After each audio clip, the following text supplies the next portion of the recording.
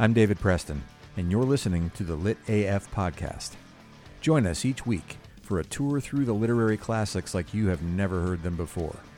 Each season is a new book, and each episode is a new way of thinking about it. If you'd like more information about becoming a sponsor or a member of the Lit AF community, which will enable you to attend live streams with authors, get discounts on merchandise, participate in community forums, and even determine what I read next, come find us on the web at litafpodcast.com. Welcome to Season 5, Episode 2 of Lit AF, The Picture of Dorian Gray by Oscar Wilde. Today we're going to be talking about the preface. And before I begin, I want to talk about the way that Oscar ends the preface. He says, "All art is quite useless." Now, I read this statement in more than one way. I think it can probably be read, like a lot of things, in lots of ways. On one level, it's defiant. I produce art for art's sake, just because it makes me feel good, and not because I want to send you a message or teach you a lesson or do some other job that you need doing. But on another level, it's worth remembering that Oscar added the preface after the critics slammed the first edition of his novella. So, was Oscar defending his art, or conceding moral territory and retreating into the safer aesthetic argument that art simply exists to be beautiful? Was he saying that we shouldn't look past the hedonistic pleasure of experiencing art? Or was he even retreating further?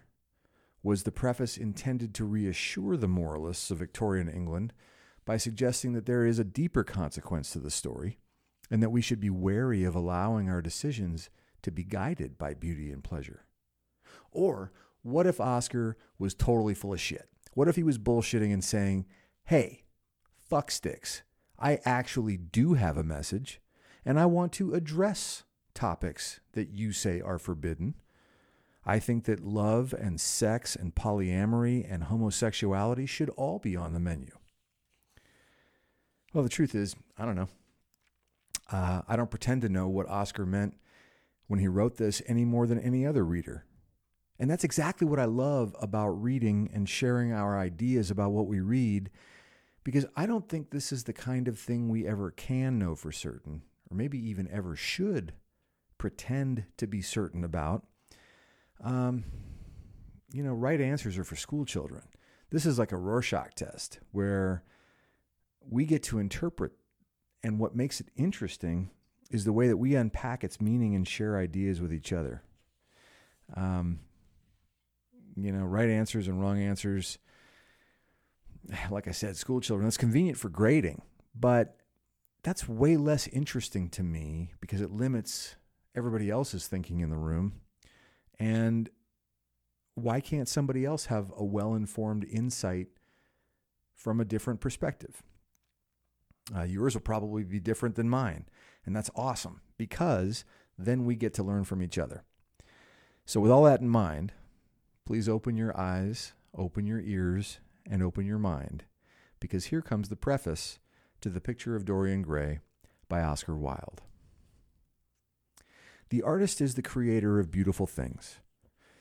To reveal art and conceal the artist is art's aim.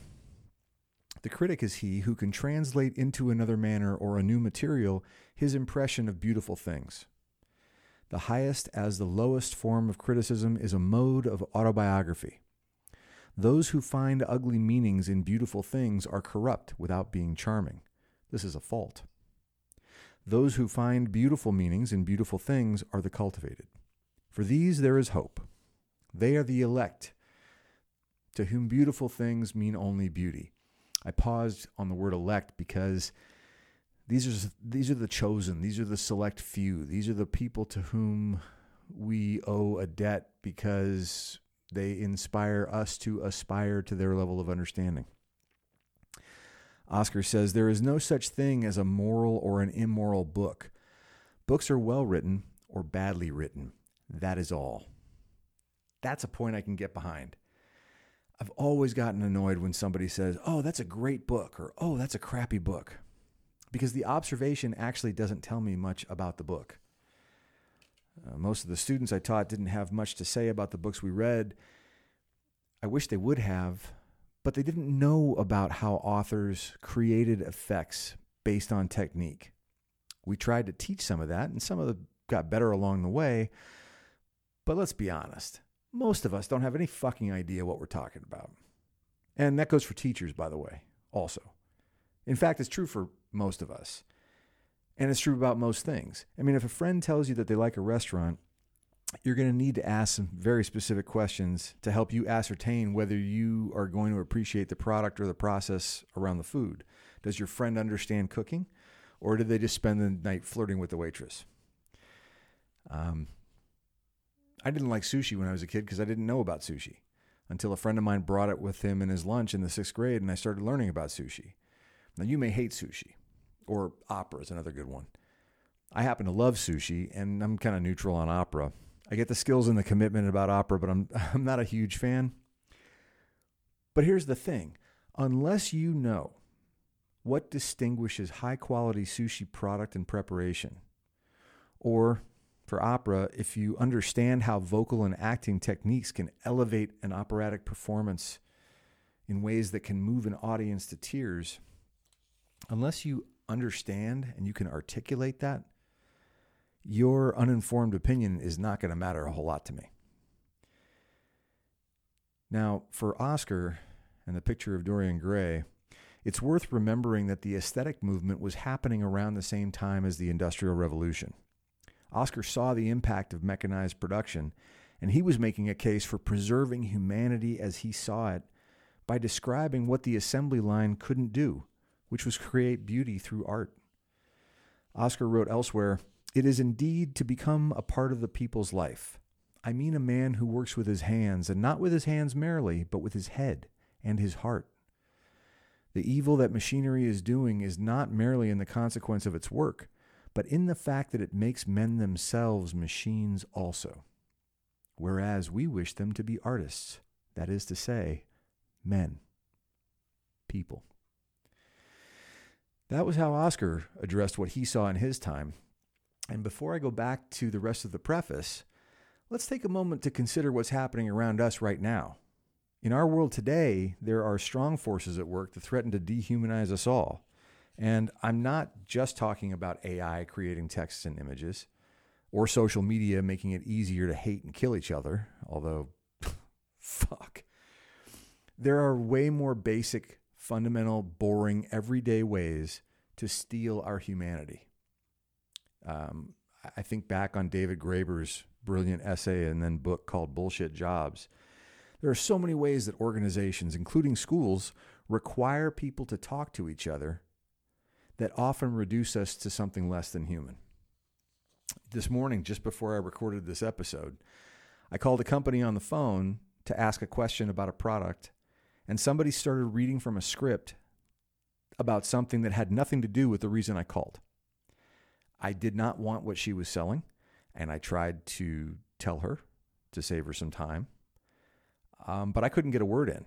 And it became obvious at some point, I realized that she either couldn't hear me or she was ignoring me because she continued talking right over me even when I tried to interject politely, even when I raised my voice, right up until the time I told her to go fuck herself and hung up.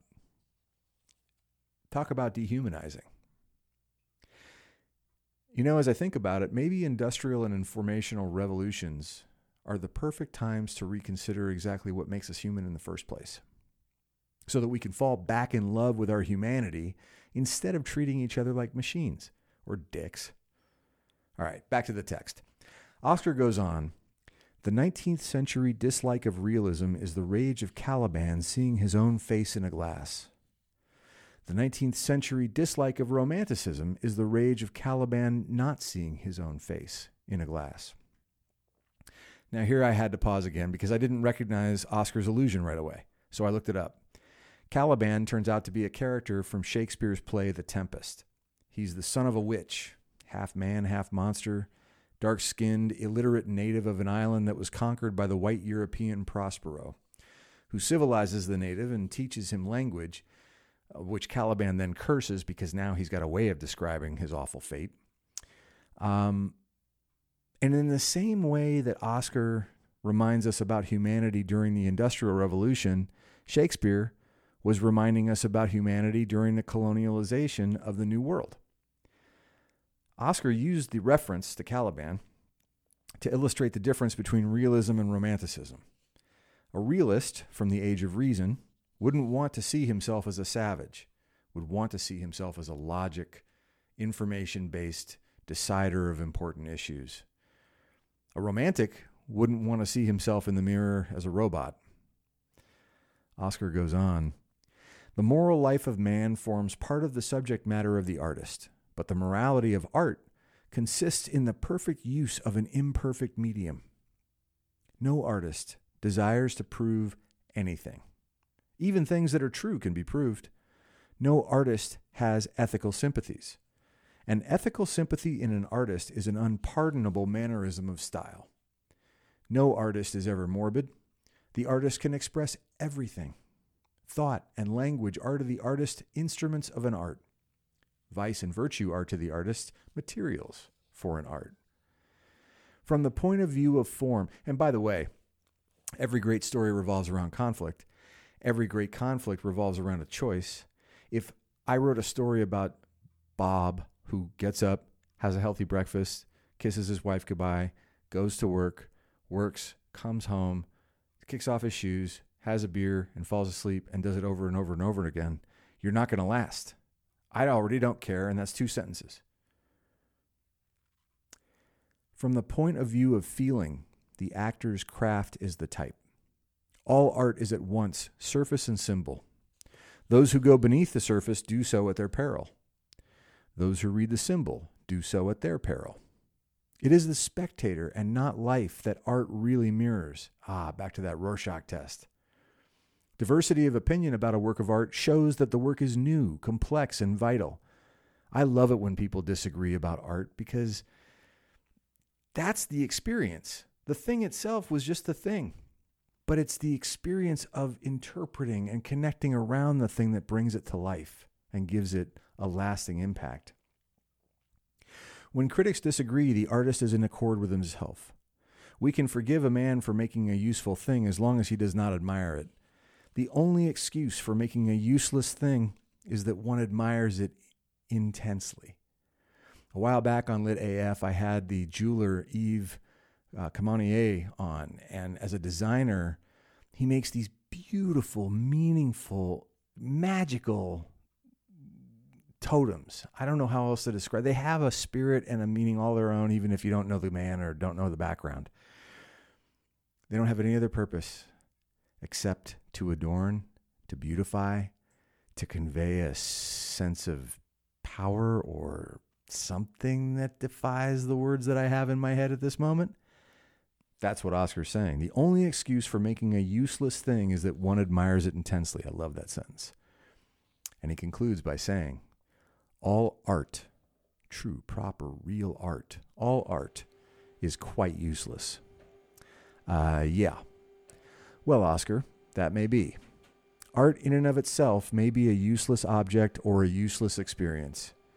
But even as I reflect on this podcast episode, the question of uselessness isn't really up to the art itself, is it? Isn't it up to us?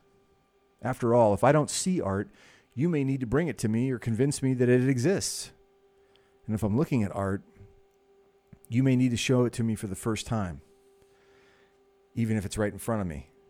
I mean, you may need to persuade me that there's actually art in that shit movie you're making me watch. I think it's tricky to define art only through the thing itself. It's the relationship between the thing and the viewer, that experience. That's what defines the it that we're talking about. You know, more than 10 years ago, I gave a TED talk about open source learning, and I said the same thing about tools. A sharp piece of metal is a shiv, could be a scalpel, neither, both. It all depends on the skill and the intention of the person holding it. Well, Oscar wrote a short preface. I hope you've enjoyed this long discussion of his short preface to The Picture of Dorian Gray. Join us next time on Lit AF.